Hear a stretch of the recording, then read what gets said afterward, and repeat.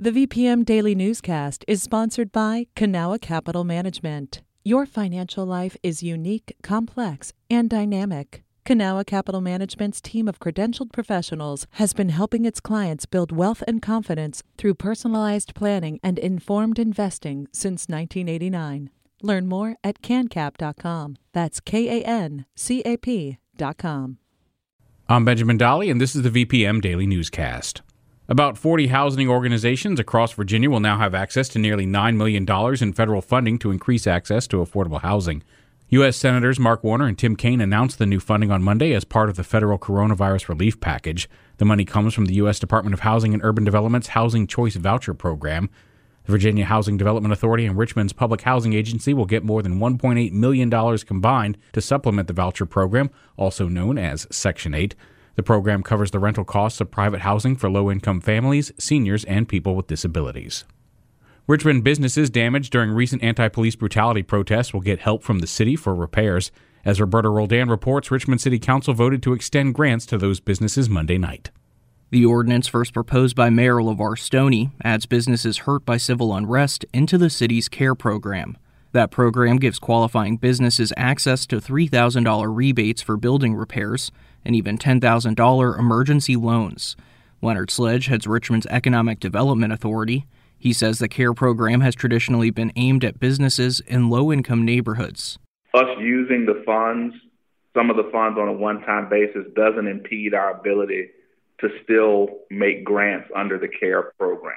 City officials say they identified $500,000 in unspent money within the CARE program. Sledge says that money will fund the aid to businesses hurt by civil unrest.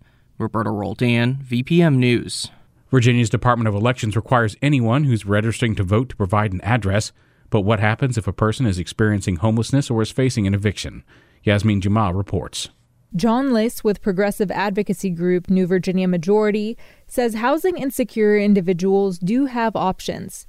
To register, they just need to list an address where they can be reached. For a homeless person, it could be the shelter. It could be literally the bridge they sleep under if that's their situation. If someone is displaced as a result of an eviction, they could provide the address of where they're temporarily staying. Liss says new laws passed at this year's General Assembly session have also eliminated barriers for voters, like removing photo ID requirements and allowing no-excuse absentee voting. Yasmin Jamal, VPM News. Today, Chesterfield School Board members are expected to hear detailed plans on how virtual classes will look in the fall. Ian Stewart has details. Chesterfield County Public Schools has been fine-tuning what a virtual school day will look like. Now school board members will get to hear those plans in greater detail, which the district dubbed Project Restart. Those details include daily expectations, such as how attendance and grading will work, to what mental health resources students will have access to. The district says it will also be offering training for families on how to access all of the online classes and apps that will be required for students. The current plans for Project Restart are available on the district's website. Those include sample class schedules for all K-12 students. Ian Stewart, VPM News. The school board will have a meeting at noon today and another one at 6:30 p.m. Both will be streamed on the district's website. Hanover County's public school board narrowly voted to remove the names of 2 schools recognizing Confederate leaders last month. At a school board meeting tonight, they're expected to discuss next steps for renaming the schools. As Megan Pauley reports, the conversation has been ongoing for years. The Hanover County School Board narrowly voted on July 14th to change the names of Lee Davis High School and Stonewall Jackson Middle School. 2 days later, the district's facilities staff removed outside signs with the school names. Those signs were then put back up last week at the school board's request.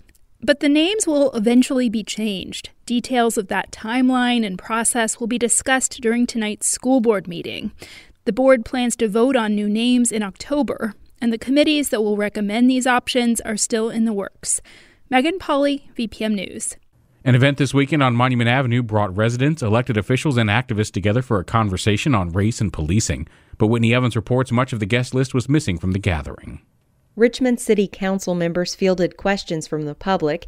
In a tense exchange, residents asked Richmond City Councilman Andreas Addison if he supports eventually abolishing the police force. Abolishing police today isn't going to solve those challenges and facing many people in our community. It's not going to help them either. And they asked why Addison voted against a proposal to review the police budget.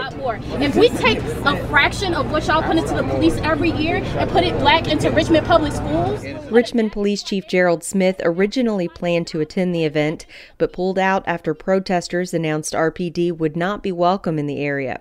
Democratic state lawmakers also backed out after initially signing up to come. Whitney Evans, VPM News. All of the stories you've heard can be found at vpm.org/news. This has been the Daily VPM Newscast. VPM. Hi, it's Terry Gross, the host of Fresh Air. We bring you in-depth, long-form interviews with actors, directors, musicians, authors, journalists, and more.